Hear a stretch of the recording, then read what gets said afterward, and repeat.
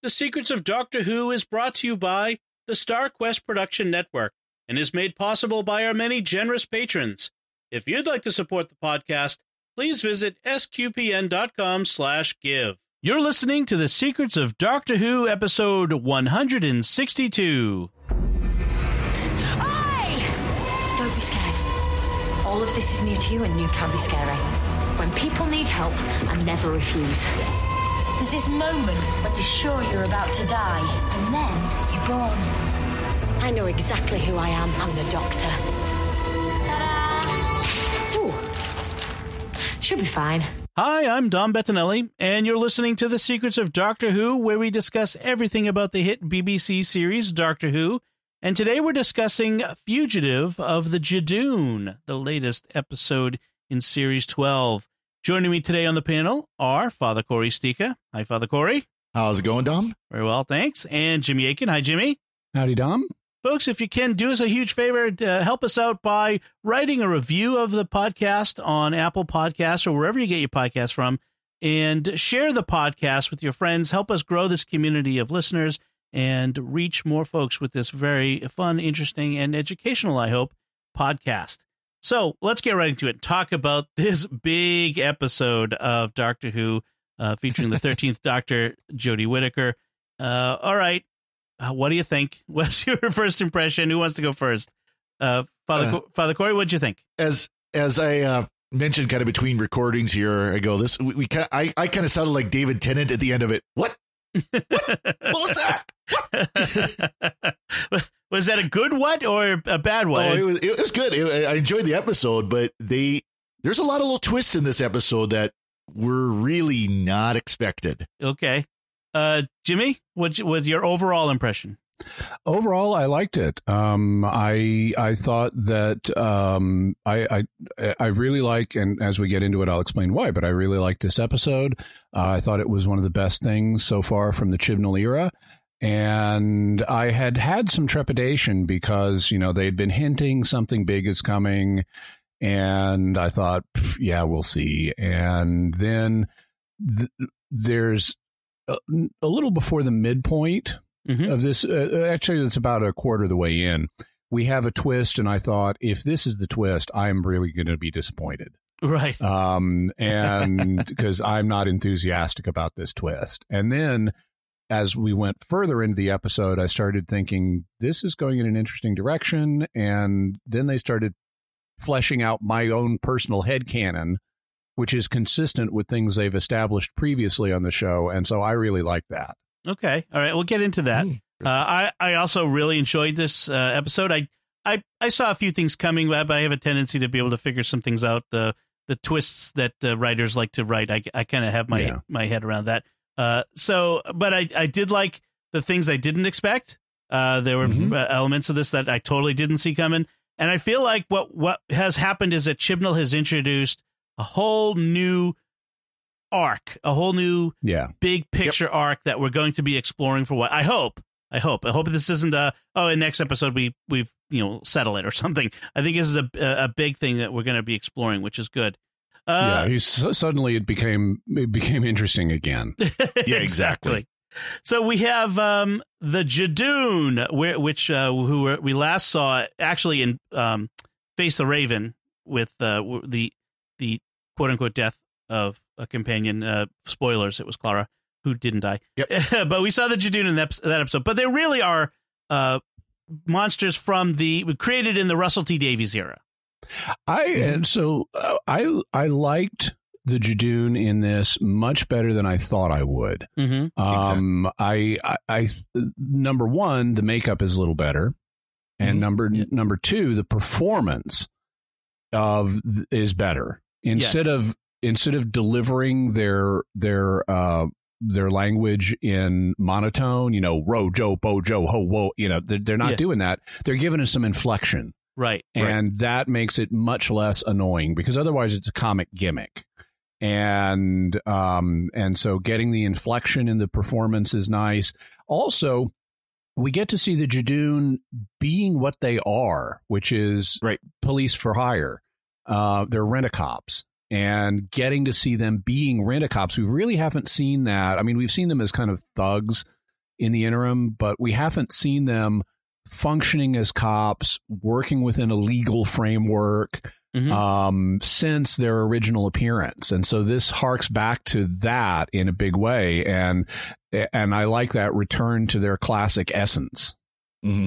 And this is another episode that takes place primarily on Earth. This marks yet another one in this season. Some folks have kind of noted that we aren't getting out into the wider universe as much as other seasons of Doctor Who, although this has been the case both in classical and even in modern Who. The balance has been, and get ready for that trend to continue next episode. Right. Yep. Yes. And yet potentially another one the next 3 episodes, if the way this episode ended. Right. Speaking of which, this is the 5th episode, which means we're in the middle of the season. This is the 5th episode of the season already, which is and it was nice to see them do twists in mid-season instead of saving it all for the final episode or 2 of the season. Yes, it gives us some time. So to get into the story, we have Ruth and Lee in Gloucester, England, not Massachusetts, which is where I am, but it's in Gloucester, England. It's Ruth's birthday, apparently, and we see Ruth getting ready, and as she is heading out the door, she says, "All right, Monday, do your worst," which, never taunt Monday. Never say that. Never say that. Exactly. Ruth is apparently a tour guide in Gloucester. She's set up shop outside Gloucester Cathedral, and she's got all of this knowledge of Gloucester that she wants to lay on folks who come by. So that was fun. And there was a nice moment where a young lady sort of quizzes her on her knowledge, and she tells her, that Henry III was, I think it was Henry III, was crowned here in the 12th century. And she's like, meh. She goes, they filmed Harry Potter here. Oh, that's very interesting, she says. That was funny. And then we see Ruth go to a cafe where the barista named Alan, a former bartender who now is a barista, a job shift, presents her with this dossier on her boyfriend, Lee, who he thinks is a nefarious figure. So we're getting a little bit of misdirection right here off the bat. And he's trying to get her to go out with him. Although, for later on, it's implied, or I think outright said, that she's married to Lee. Like, he's trying to break up their marriage, which is kind of weird, because he thinks she can do better than. Well, he's a weird character as a whole. Yeah, so. Yeah, and he doesn't know how to make hearts on the top of coffee. Yes, he's a bad barista so far. So the Judoon, on multiple levels, actually. Yes, on multiple levels. And then we end this part of the episode with the Judoon firing some sort of beam from orbit at Gloucester, which we find out later sets up an exclusion zone around Gloucester, a large part of the city of Gloucester. Now, then we have the TARDIS, and Ryan and Yaz and Graham are on the TARDIS, the Doctor. And the companions are talking to each other, says, watching the Doctor at the console, says she spends hours at the console looking for something, thinking that the companions haven't noticed. And that she drops them off back home and says, I'm going to go do a thing. I'll be back in an hour. And then she's gone for ages. And when she finally comes back, and that she's off doing things without them. And they confront her. And of course, what she's doing is they confront her. They get her to tell them what she's doing. She's looking for the master. She thinks. I like the way they confront her, because Yaz, she initially tries to duck the question, but the family started getting more assertive lately. And here Yaz says flat out, "Don't lie to us." Right. And it's at that moment that the Doctor says, "I'm looking for the master." Right. And she's very moody about it, right? I mean, she's very kind of not the usual peppy Doctor self. There's this moodiness. And she's letting the family down in order to look for the master. And this is nice, because Jodie Whittaker's character was basically 2 notes last season. There's the happy note, and then there's the scoldy note.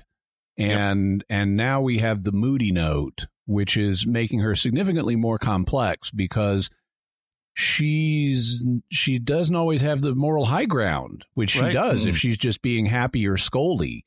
Here she's like letting her peeps down, and that makes her more interesting as a character. And Absolutely. apparently the doctor doesn't want to tell them about what the master told her about Gallifrey and this other stuff. She's keeping close to the vest. So and they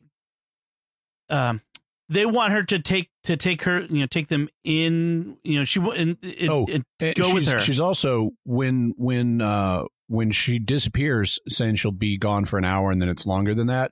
She's not just been looking for the master; she's been going home to Gallifrey. Right. And she says she won't take them with her to Gallifrey because you ask too many questions. He kind of throws at them. And that's when they're interrupted by a Judoon warning beacon. When they set up around a planet for a police enforcement action, they set up a warning beacon to keep people away, I guess. And this is something new on Doctor Who, where normally the Doctor goes somewhere and then adventure happens. But now the TARDIS has like email alerts for there's an adventure happening here. And do you want to check it out? Click yes or no. Right. Yeah. A notification pops up. So she says, a platoon of Judoon near the moon? I'm not having that. as someone who likes puns and wordplay, and deliberate callback to the Judoon's original appearance, which was on the moon. Yes, the Judoon on the moon. So back on planet Earth, Ruth, sees the Judoon coming around. They're doing their old cataloging thing where they scan a person. They say not a fugitive, and they give them a hand stamp so they can get into the club later. But also that says that they're not what they're looking for. And this old woman who's been in the park knitting with Ruth refuses to be cataloged. First, they vaporize her knitting needles, which they said were weapons. And then they give her compensation for the weapon. Right. Because she'd been working on it for 9 weeks, that knitting. And then she refuses to be cataloged and walks away, and the Judoon vaporize her right there, which is, very shocking. Her their exclusion bubble is basically like a killer force field.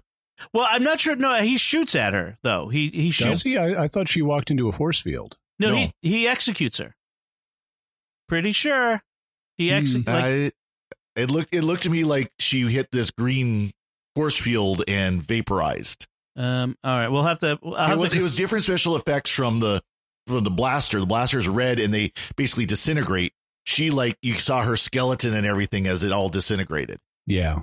With the green outline instead. All right. Well, I'll have to rewatch it now because now I have to make sure I'm right, but we'll see. So we get back to then we have Lee, the husband, not boyfriend, the husband of Ruth, shows up at the coffee shop to pick up Ruth's birthday cake, and that's when the doctor shows up in the kitchen. And Alan has written the special birthday message, "You can do better." On the cake. Which is like, ouch. At this point, in fairness to although it's not exactly in fairness to Alan, but we, the viewer, don't know that they're married at this point. Right. So we don't realize that Alan is a homewrecker in the same sense. We think he's just trying to break up a bad relationship between a boyfriend and a girlfriend. That's true. That's true. Well, and as he sees the cake, Lee kind of turns to the side and goes, "Humans." Yes. Yeah. He kind of mutters "humans" under his breath. Yep.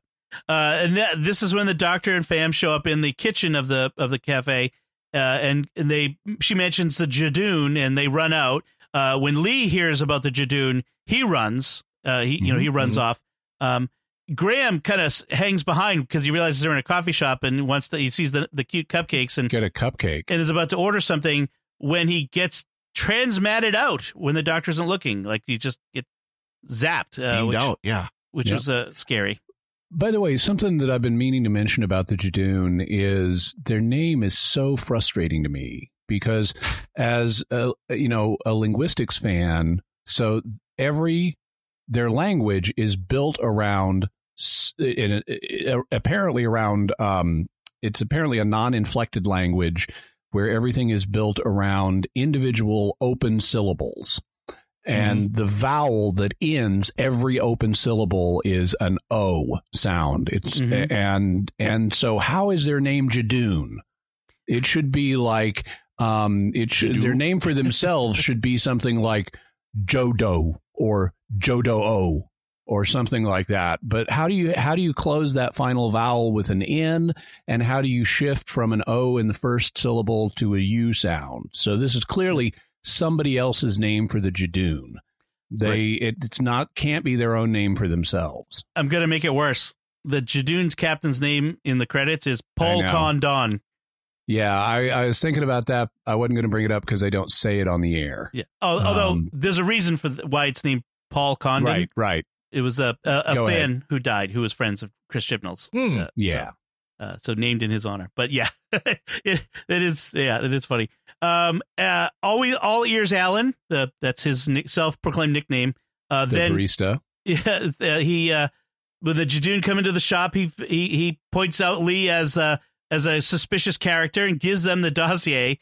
But then he shoves the Judoon for making a mess of the shop, and assaulting an officer of the Judoon is apparently an executable offense, capital crime, and he's immediately shot and vaporized, which was, again, the same thing that they did to the old lady, but... Yeah, I'm with Father Corey on this one. I am not going to let that go. Fans, write in, listeners, write in and let me know if I'm right. So the doctor finally confronts the Judoon outside of Ruth and Lee's apartment building and does the psychic paper thing where she poses as an imperial regulator and shuts down the enforcement. One thing I like that they've been doing with this doctor is she doesn't have control of the psychic paper. Yeah. You know, because other doctors, they would say, this is what I am. And of course, the psychic paper would show it.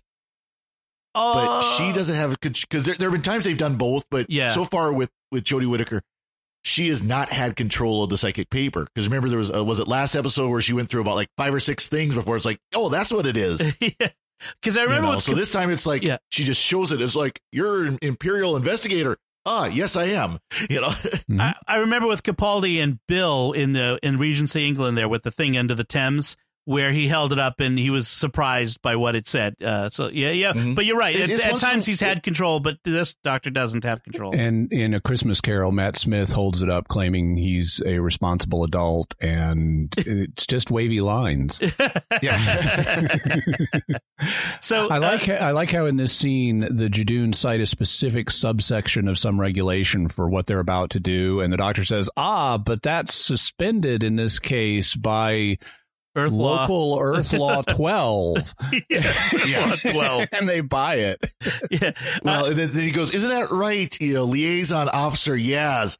Yeah. Oh, totally. Absolutely. That is the case. Yes. Earth Law 12. Yeah. Then she says, look at you and your platoon of Judoon and she points to the canal. Lagoon, and Yaz kind of corrects, it's more like a canal. Hey, don't mess with the rhyme. It's a lot of fun. The Judoon give her 5 minutes to negotiate, arbitrate with Lee to get him to come out of the apartment before they use some sort of time beam that has bad effects, collateral it's effects. Meant to freeze things in time, but it's going to kill people because it's not safe. Bad. Yeah. I like how in this episode, so they're setting us up so the doctor's going to be working with the Judoon here. And she's really kind of working with both sides. She's arbitrating. Yeah. But I like how instead of just being opposed to the Judoon, she's trying to work within the situation to help everybody achieve a reasonable outcome. Right. And so then the next scene, we have the first of this episode's big surprises. We had some of us had heard that there was going to be someone returning from previous seasons of Doctor Who, a big character. There was talk of Donna or Martha. Let me be honest. I really wanted Donna to show up and find out that the Doctor is a woman now, because that would be awesome. I would love to see Donna's reaction to the Doctor being a woman now. She was Space Girl. Yeah. So that would be very fun. But no, Graham wakes up now having been transmatted, and he's on a spaceship that's being shot at. We never see who's shooting at him, but it's being piloted by none other than Captain Jack, who is back, John Barrowman, who apparently had to fake a house renovation in Cardiff in order to keep it secret that he was filming this role for Doctor Who, which was a lot of fun. He didn't fake it. He went through with the renovation. Apparently, he ended up just doing the renovation anyway, that's commitment to the role. But yes, John Barrowman is back. So at this moment in the episode, my heart is sinking because I'm thinking this is the big twist that Jack is back. Yes. And it's like, oh, yeah, not really mustering a lot of enthusiasm about that. Captain Jack has never been my favorite character.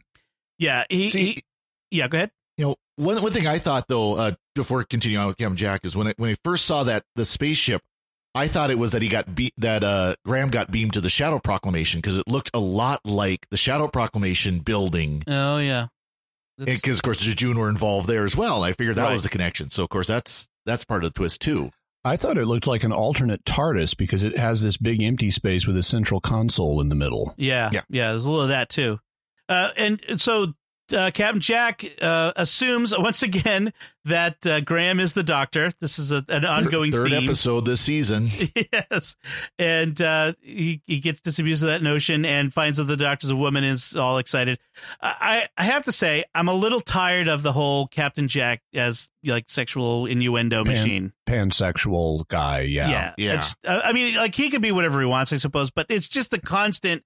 The comments, the constant. He's like another 2-note character, and one of them is sexual innuendo. Yeah, and they loaded it up big time in this episode. They did.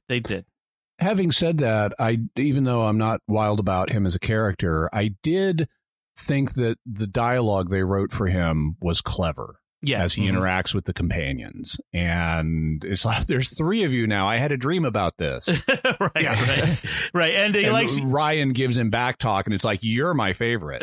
Yeah, I did like that. His interaction with Ryan, that was fun. Meanwhile, the Doctor back in that apartment building with Ruth and Lee scans both of them. They come up as human, so she's confused. The Doctor searches the flat and finds a box that isn't from Earth. Interesting that neither Lee nor Ruth tries to stop them from searching their house. People come into my house and want to search it. It's like, where's your warrant, dude? Yeah, exactly. Right. I forgot to mention that one of the things that Jack says to Graham in the first encounter is, I have to talk to the woman, to the doctor, because the future of the universe is at stake. So we've something important. Yep. Okay. So the Doctor finds this little box that isn't from Earth, or it reads as, not Earth. And then she's going, and they don't just open it and look. They start getting all demandy about what is this thing. It's like, well, you could open it and take a look. You've already searched their apartment. It's only another step forward to just invading a little more privacy. So they're going to. There's a lot of back and forth with Ruth and Lee and the countdown, and you've got 10 seconds left that lasts for 5 minutes. And I really like how there's a moment where, they're trying to plan, how can we get Ruth out of here? Because the Lee's solution is take Ruth, go down the fire escape, and I will talk. I'll let the Judoon in here and they can talk to me. Yeah. And the Doctor's like, we can't get out of here on the fire escape. We're not going to be able to get past them. And then there's a moment where the Doctor, Yaz, and Ryan, all 3 together say, diversion. And so this becomes the plan. Yaz and Ryan, since Yaz is a police officer, she'll go down there. She'll talk use procedure. Police talk on them to keep them distracted while the Doctor gets Ruth down the fire escape. And then they'll bring him in to talk to Lee, who they believe is the fugitive. And that's a reasonable plan, although as soon as they get down there, Yaz doesn't use a whole bunch of police lingo. She just says, arbitration finished, arbitration result, you can go in. Not much of a diversion. But at this point, Yaz and Ryan get beamed away now to presumably to Captain Jack and Graham. Lee, meanwhile, as the Doctor and Ruth are heading out, Lee says he's keeping his promise. He sort of says to himself, while looking at the box, and then types a message into his phone. All we see is the word follow. We'll see the rest of the message in a bit. This is when the Judoon come in, and a Commander Gat shows up.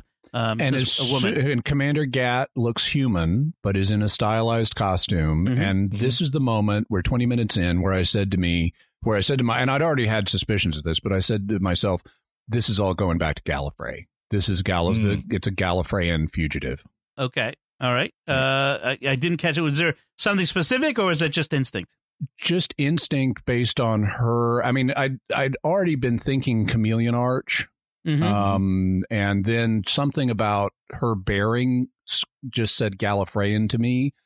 Right. And then later in this scene where she's talking to Lee, it turns out what's in the box is part of a Medal of Honor that's made of chronotelluric alloy. Which is got the word thing. Time in there, chrono. Yeah. Okay. And she refers to Lee as she kills Lee. And I've seen some people on the internet say one of the Judoon kills Lee. No, it's Gat. Yeah. Gat gats him with her space gat. And and as she does that, she refers to him as a faithful companion. And I said, this is clearly Gallifreyan. We've got a situation where you've got a major Time Lord is the fugitive, and he's the companion. Mm-hmm. Yeah, because he is not the fugitive, they determine that he is not the fugitive, but for some reason that means he has to die. The Judoon object to her shooting him, but she comes up with some reason why it's okay. I have to be honest. I early on said Ruth is the fugitive. Mm-hmm. When Alan showed Ruth Lee's dossier in the cafe, I said, Lee is not the fugitive. This is misdirection. Yeah, that's just. And I didn't suss out that it wasn't Lee that early, but by this point, it's definitely Ruth is a major Time Lord, and Lee is her companion, and she's Chameleon Arched herself, and he's in the Martha Jones role of he's the safety valve that knows what's going on.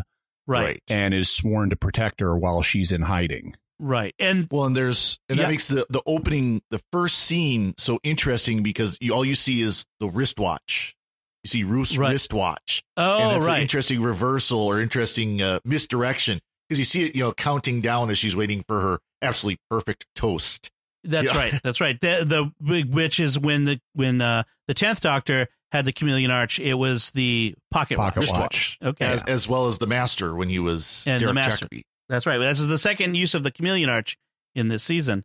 So the Doctor and Lee are in the Gloucester Cathedral now. They're hiding out there. Ruth gets the text from Lee. It says, "Follow the light, break the glass." And happy birthday. Happy birthday. And which is another allusion. There's a double entendre there because as soon as she breaks the glass, it's her birthday all over again in another sense. She's reborn. She sees a vision of a lighthouse when she gets the text. And it triggers some instincts where she suddenly becomes all River Tam from Serenity and takes down these Judoon. Yeah, where have we seen that recently in Star Trek Picard? It seems to be happening a lot these days. I'm waiting for my ninja moment. The Judoon corner the Doctor and Ruth in the cathedral. The Doctor tells them to respect the place of worship, which is interesting. This is a place of worship. Show some respect. Nice. Or I'll overload your guns. Yeah. Okay, that doesn't seem to be respecting. That works. Another time when the Doctor has I find your lack of faith disturbing. It's another time when the Doctor confronts the bad guy in the cathedral, where we saw that in the Lazarus episode there. And it turns out that Ruth is the fugitive, but she doesn't know who she is. And the Judoon switched strategy because Ruth made it very personal by dishonoring the Judoon captain by snapping off his or her horn. There is a moment where someone refers to the Judoon captain as a she. I think the Doctor Doctor says woman to woman. Let us talk woman to woman. Yeah. So we can settle this woman to woman. Right. Yeah. But snaps off the horn, which is apparently something that very dishonors because the Ruth apparently had this moment where she knows who she is of some sort or some part of who she is and is able to operate in the knowledge of the Judoon and what they're up to. So she snaps off the Judoon's horn and then she punches the recall button on the Judoon's chest and she says something in Judoon, which is presumably a threat or get out of here or something like that, and then they all beam up.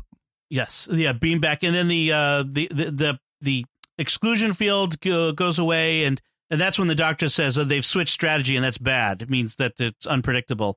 So she tells the Doctor about her vision of the lighthouse. It's where she grew up. It's her home when she grew up, and so that's where they're going to go. Now, we're back to Jack and the companions, and he says he has stolen this spaceship that they're on, and he activates some security feature that's going to attack his genes or something, nanogenes. And so he's got a very limited time to give them a message to give to the Doctor, which is, beware the lone Cyberman. Don't give it what it wants at all costs. And then he says their empire is in ruin finally, but that could all change. The Alliance sent a weapon back through time to stop them. So now the nanogenes are a connection back to when we first saw Captain Jack, because of course it was from Empty Child, and he got that ambulance that was full of nanogenes. That's right. The Empty Child nanogenes. Interesting. And we did see in the preview for next week something about a gas mask. Did you notice that? I didn't. Someone approaches someone laying on the ground that has a gas mask and a full environmental suit, like a World War I or II environmental suit. So, I wonder if that's related. So anyway, there's this message that they have to give them, and now we have the Doctor and Ruth go to the lighthouse. The world's shortest lighthouse. So this is West Usk Lighthouse. And since 2012, as I'm reading from the TARDIS Wikia, this lighthouse turned bed and breakfast has had a Dalek in the foyer and a TARDIS as changing room for the hot tub on the roof. So this is apparently a place where the fans of Doctor Who have put some stuff in there, and so they decided to film there, which is going to be great for business, I'm going to say. Yeah, and things work out better in this lighthouse than they do in the Horror of Fang Rock. So it's not an everybody dies situation. See, I was almost kind of half hoping this would be Horror of Fang Rock. I was almost half hoping it would be that same lighthouse. I was hoping Doctor that too. would walk in. This place looks familiar. Yeah, exactly. I was hoping it too. So that the lighthouse, the Doctor sonics the Ruth's parents' grave. That's apparently a grave that's not marked. And as she digs it up, and starts digging. Yeah. It turns out she finds a TARDIS, which is the police box TARDIS. I was going to say not just a TARDIS. It's the TARDIS, right? TARDIS, or a TARDIS that has the same camouflage circuit design. It was very confusing at first. Ruth finds a break the glass button inside the lighthouse. And this is something weird is happening with Ruth at this point. When they come into the lighthouse, the Doctor's, there's this tense moment, and I have in my notes that at this point, it's eerie, it's fast paced, and it's dramatic, just as the feel of this episode.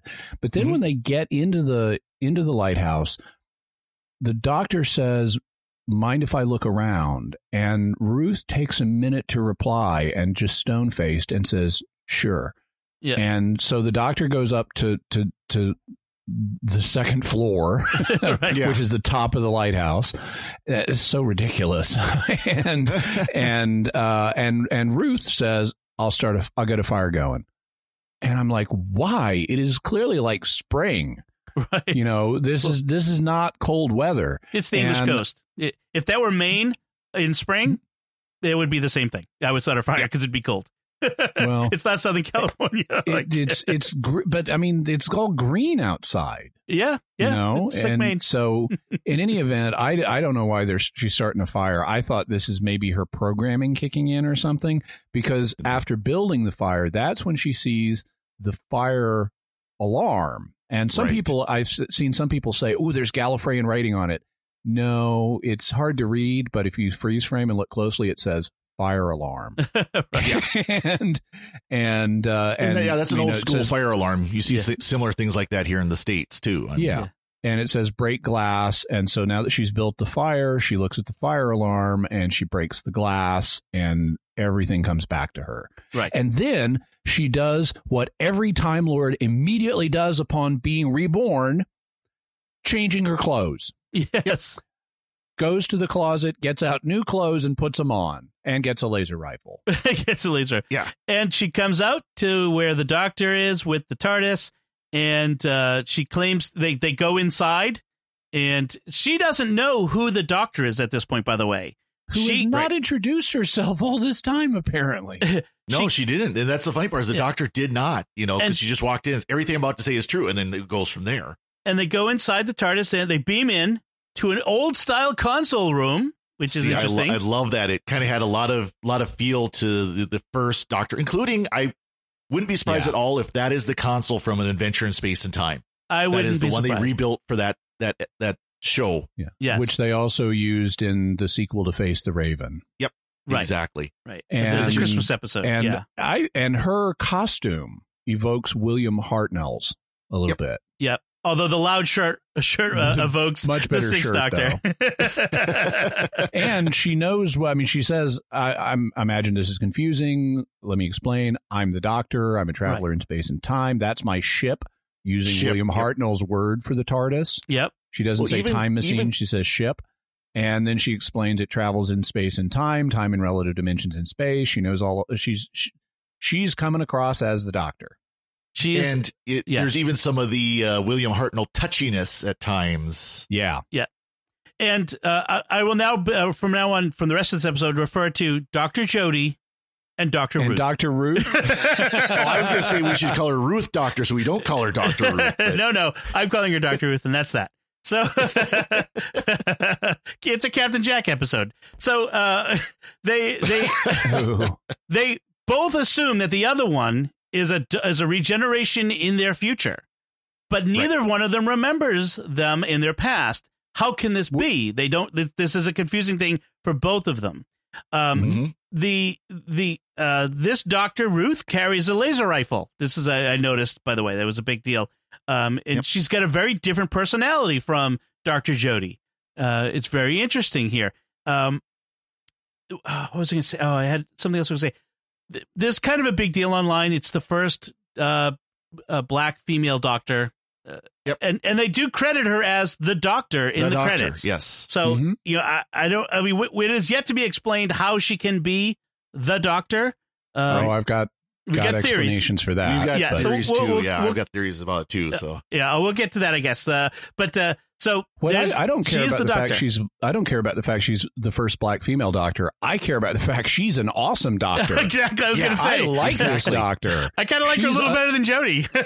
Well, see, I was just going to say that. I've seen other people point it out too. It's like she outclasses Whittaker. She is much more interesting to watch as the Doctor than Jodie Whittaker is right now. Yes, a lot more bombastic. That's for sure. Yeah, it's kind of funny how they have to be careful not to make fans prefer her over the regular Doctor.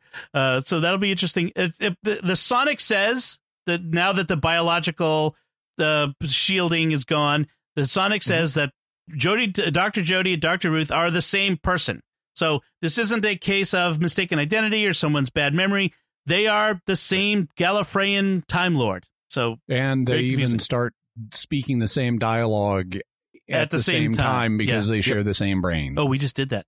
And it's revealed that Dr. Ruth worked for GAT. It's in some way, shape, or form. GAT is apparently a Gallifreyan, as you mentioned. My theory is GAT is CIA, Celestial Intervention. That's agency. The obvious one. She says it's a job you don't volunteer for and can't leave. That's the Celestial Intervention. Which, of course, the Doctor has worked for the CIA before. That's something we've seen before. So, the Celestial Intervention Agency is, in case you don't remember, is a Gallifreyan spy agency who has the same acronym as the Central Intelligence Agency, but it's not the same thing. That is not a coincidence at all. That's precisely what the showrunners did way back when they developed them. Yeah. This is from Classic Who decades ago. And so apparently GAT is an agent of the CIA who had the same training as Lee, because she refers to, that's the thing about her. That's the problem with our training. We both know the same tricks. Right. And so Lee is apparently also a Gallifreyan, and a CIA agent. And then apparently the Doctor got roped into being a CIA agent in this incarnation as well.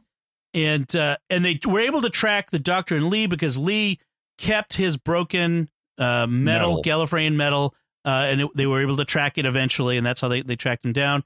The Doctor and Dr. Ruth and Dr. Jodie take the TARDIS up to the Judoon ship, and they are confronted by GAT and the Judoon. And the Dr. Jodie realizes that the others don't know about the destruction of Gallifrey, so they must be from the past, right? And then the and most telepathic doctor ever, 5th telepathy in 5 episodes. She makes contact with Gat and shows her an image of Gallifrey destroyed. Right. Now, Dr. Jody really is frustrating here because Dr. Ruth gets the laser rifle taken from her, and now Gat is holding it on her and wants to shoot her. And Dr. Jody, who has been told, be quiet, I know what I'm doing here, has to start, try to talk him down and try to negotiate here. And Dr. Ruth is like, no, I've rigged the gun to explode when they fire it. A very violent version of the Doctor compared to Dr. Jody. And so compared to Dr. Jody, yes, but not compared to other versions of the Doctor. I can easily see. I mean, Peter Davison's Doctor took a gun and shot a Cyberman directly in the chest. Yes. But I can easily see other versions of the Doctor sabotaging a gun and then saying, I begged them not to use it. I begged them not to use it to justify it. Exactly. Yes. Then once Gat is dead, and apparently Gat is not the person who hired the Judoon. She was operating sort of outside her what she was supposed to do. By the way, I've seen some people say, wait, why don't Gat and Lee regenerate if they're Time Lords? It's because Time Lords can be killed in ways that don't let them regenerate, like if you disintegrate their body. Like a gun that completely destroys them, not even leaves anything left to regenerate. Right. Dr. Ruth now tells the Judoon, you're in interstellar space, so there is no jurisdiction here, and so we're free to go, even though the contract is still in force, apparently. And then the Doctor says, Dr. Jody, as she's back with the fam. The fam has come back. She says, time is swirling around me. Captain Jack, the Master Ruth, something is coming for me. She gets all melancholy, and the fam bucks her up. Hey, we're with you. We're here with you. And also, she's more revealing than, because they've been building this Doctor as being secretive with the fam theme. Yes. And here, when they say, Yaz says, who is the fugitive? She says it was Ruth. And she could have stopped there, but then she says, and it turned out Ruth was me. Right. And so she's being more revealing with the fam now. That's good. That's nice progression of this arc. That's true. So, what do you think? Who is Dr. Ruth? She's apparently, this is the big established she's the real Doctor, but who is she? So, Father, you want to, or you want me to? So, I'll just throw out I had picked a 4th one, but you mentioned earlier, Dom, that it's clear that this is the same person. Because one thing I thought is maybe this was something like the next Doctor or someone else that got maybe the memories plus a little bit more, so that the person appears to the Sonic Screwdriver to be the same Doctor. But that I think is probably the least likely. One possibility is an alternate universe first Doctor. That's what I was thinking. Yeah. One thing I saw online, which I agree with the people online, I hope they're not going to go here, is it's actually pre-Hartnell Doctor. And I hope they don't go there. And then maybe a future Doctor who is completely forgotten who she was at the time of being Jodie. Dr. Jodie. Only if Gallifrey comes back. Right. So those are the 3 most likely ones that I could see them going with. We have had instances of the Doctor not remembering particular incarnations, like the War Doctor. Yeah. And there was the Brain of Morbius episode that we've talked about before. I want to talk about that. And that's I'll turn that over to you. That's your cue. Okay. So the similar options occurred to me. Obvious one is this is a parallel universe Doctor. Another one is it's a time has been rewritten time clone Doctor. This is an alternate timeline of the same Doctor that branched off at some point. Another possibility is it's a hidden regeneration. She mentions moving to Gloucester in 1999 in mid-December. That's oddly specific. What else do we know happening in the Whoniverse in December of 1999? The Paul McGann regeneration. Yep. Over in San Francisco. So it could be some kind, I don't think this is it, but it could be hypothetically some kind of hidden regeneration that's hidden, like the War Doctor was a hidden regeneration. and it could also be a total trick. It could be someone who's just fooling. They really go out of their way to say it's not that. And it also could be someone who innocently, like Jackson Lake, believes he's the doctor, but isn't. Well, okay. So, and then finally, it's a pre-Hartnell regeneration. So, if it's any of those but the last, I'm going to be really disappointed. If it's a parallel timeline, if it's a parallel universe doctor, I don't care. That's just going to undercut the drama of this. If it's a fork in the doctor's timeline, that's going to undercut the drama of this. If it's a hidden regeneration that's within the ones we know about, that's interesting, but I don't see where it fits, because the only thing that did fit, the only missing point in the doctor's sequence of regenerations was where the War Doctor was, because we had not seen Paul McGann's regeneration. Right. And so we didn't know, is there an incarnation that follows him? So they've sewn up all that now. If it's someone who innocently believes he's the doctor, they've done that. That was the next doctor. And if it's someone who's deliberately fooling the doctor, I've seen that in Big Finish. I don't know how many times someone shows up claiming to be the doctor, and it's going to undercut the drama of this. The only satisfactory payoff for this is a pre-Hartnell doctor, that there was, and there's evidence in the show that there was a previous cycle of regenerations. We haven't got to this episode yet, but in the fourth Doctor episode, The Brain of Morbius, we meet a Time Lord named Morbius, and he engages in a mental battle with the fourth Doctor, with Tom Baker's doctor.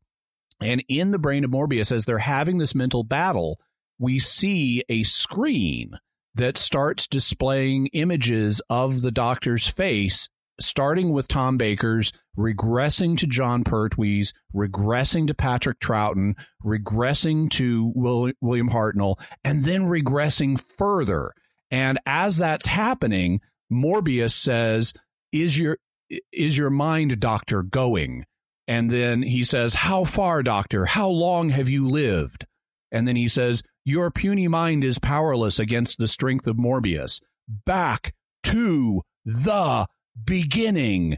And you hear Tom Baker screaming like, not that far. And as this is happening, we see 8 other images of the doctor. Mm-hmm. And you can look them up on TARDIS Wikia. Just look up the Doctor Brain of Morbius. Robert Holmes is even one of the previous incarnations, as are other members of the cast and crew, or of the crew. They wanted famous actors to volunteer for this, but none did, so they just played the part themselves. And they were serious about, these are previous incarnations of the Doctor. Like some of the showrunner, Philip Hinchcliffe, I believe, has said, I have played the Doctor in this sequence of images. At this time, there was no 12 regeneration limit. Right. And so that came along a little bit later, which Robert Holmes was one of the co-authors of this episode, and he's the guy who came up with the 12th regeneration limit.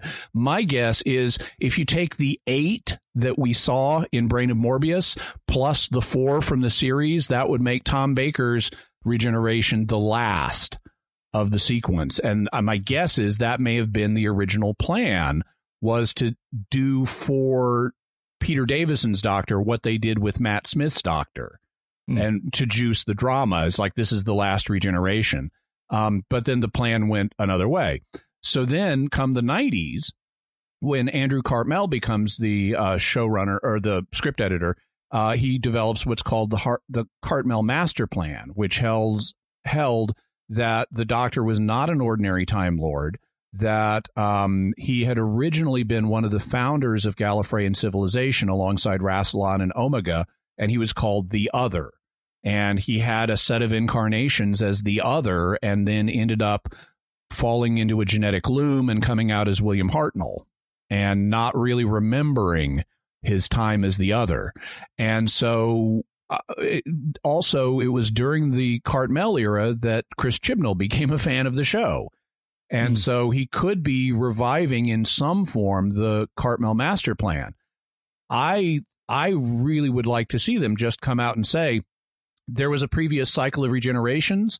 The Doctor was working for the CIA, and as a result, they suppressed the Doctor's memory. That's the most and furthermore, since in the glimpse we saw of the Timeless Child was a little black girl, and now this version of the Doctor is a grown-up black woman. Maybe this is the first incarnation of the Doctor ever, and she's the Timeless Child grown up. And so that to me is the logical way to pay off the drama they've set up here by saying this is the Doctor to us, and this is a past Doctor, and things like that. They're making a big dramatic promise to the audience, and that to me seems to be the most logical way to pay it off. And the Master did kind of say, it's going to change everything you thought you knew about yourself, the Timeless Child. Now, the one, I'm not saying this is going to completely burst the bubble, because it probably won't do anything to burst the bubble at all, but the Dr. Ruth's TARDIS was the police box.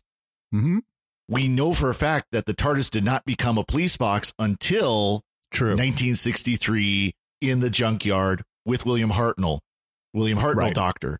So I'm not saying that completely bursts the bubble, but I am saying, though, that does bring a question whether or not this is the particular path they're going to go. And I have seen people speculate that online, is that the Timeless Child is the Doctor, is that there are a series of regenerations before William Hartnell that the Doctor does not remember.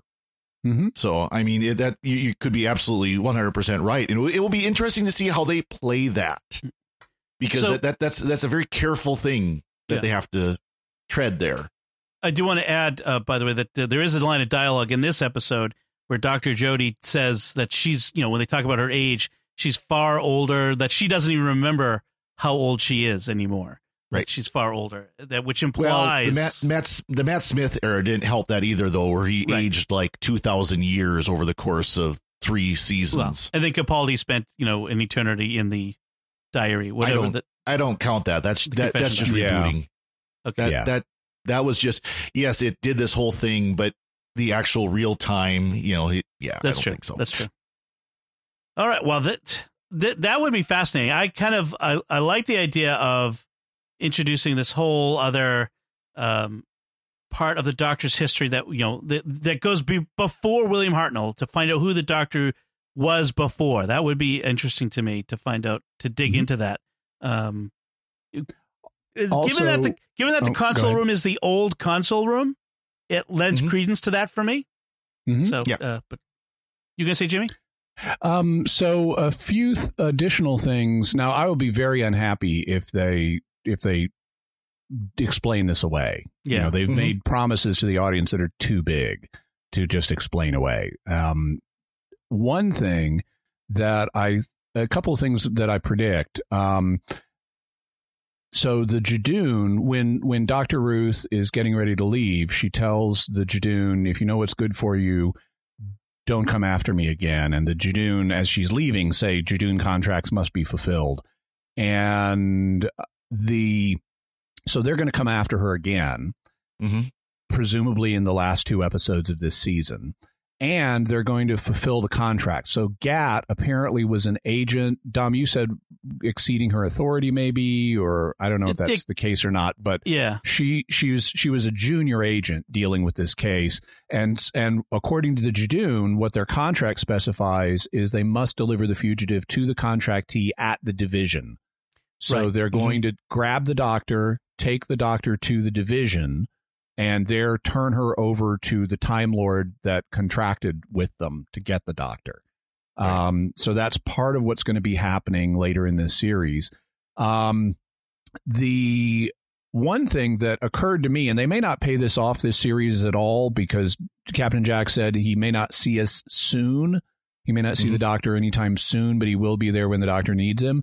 So that could be setting up something for a future series. But given the similarity of what he said about the lone Cyberman, that the Cyberman is an empire of evil that's fallen into ruins and don't give it what it wants because it could all come back. That sounds, you strip off the word Cyberman and put in Time Lord. Yeah. And all of that works. What if the lone Cyberman is a Time Lord who's been made into a Cyberman? maybe. And so I'm wondering if that's not somehow what's going on with Gallifrey. Because the Doctor is not going to have a powerful temptation to give a Cyberman what it wants to bring back a cyber empire. Even threatening a companion is something that, the Doctor will feel bad about that, but it's not obvious that the Doctor would give in to that kind of demand. But bring back Gallifrey, that would put pressure on the Doctor to give in to a request. Right. So I wonder if there's something going on there, but we'll have to see. It has been sort of revealed by folks that the Cybermen do return at the season finale this year. Okay. So we will see Cybermen this season. Yeah. Also, we may get, now I've seen some people say, well, it looks like next episode is another Monster of the Week filler type episode. I don't think so. And there's at least I suspect it's not. And the reason I say that is this episode was written by Chris Chibnall, co-written. So apparently someone else did the initial draft, and then Chris Chibnall came in to write all the sensitive stuff about the Doctor's background. Right, well, guess what? Next episode is also co-written by Chris Chibnall. Yeah. And so I think we may be getting more sensitive stuff next episode. Well, they pretty much explicitly say that because, they're right at the end of the episode, the TARDIS goes nuts and there's 3 warnings all over Earth, and let's go find out what's going on. And they take off. And so it's pretty clear the next episode is a continuation of that. This episode, by the way, was co-written by Vinay Patel, who wrote Demons of the Punjab.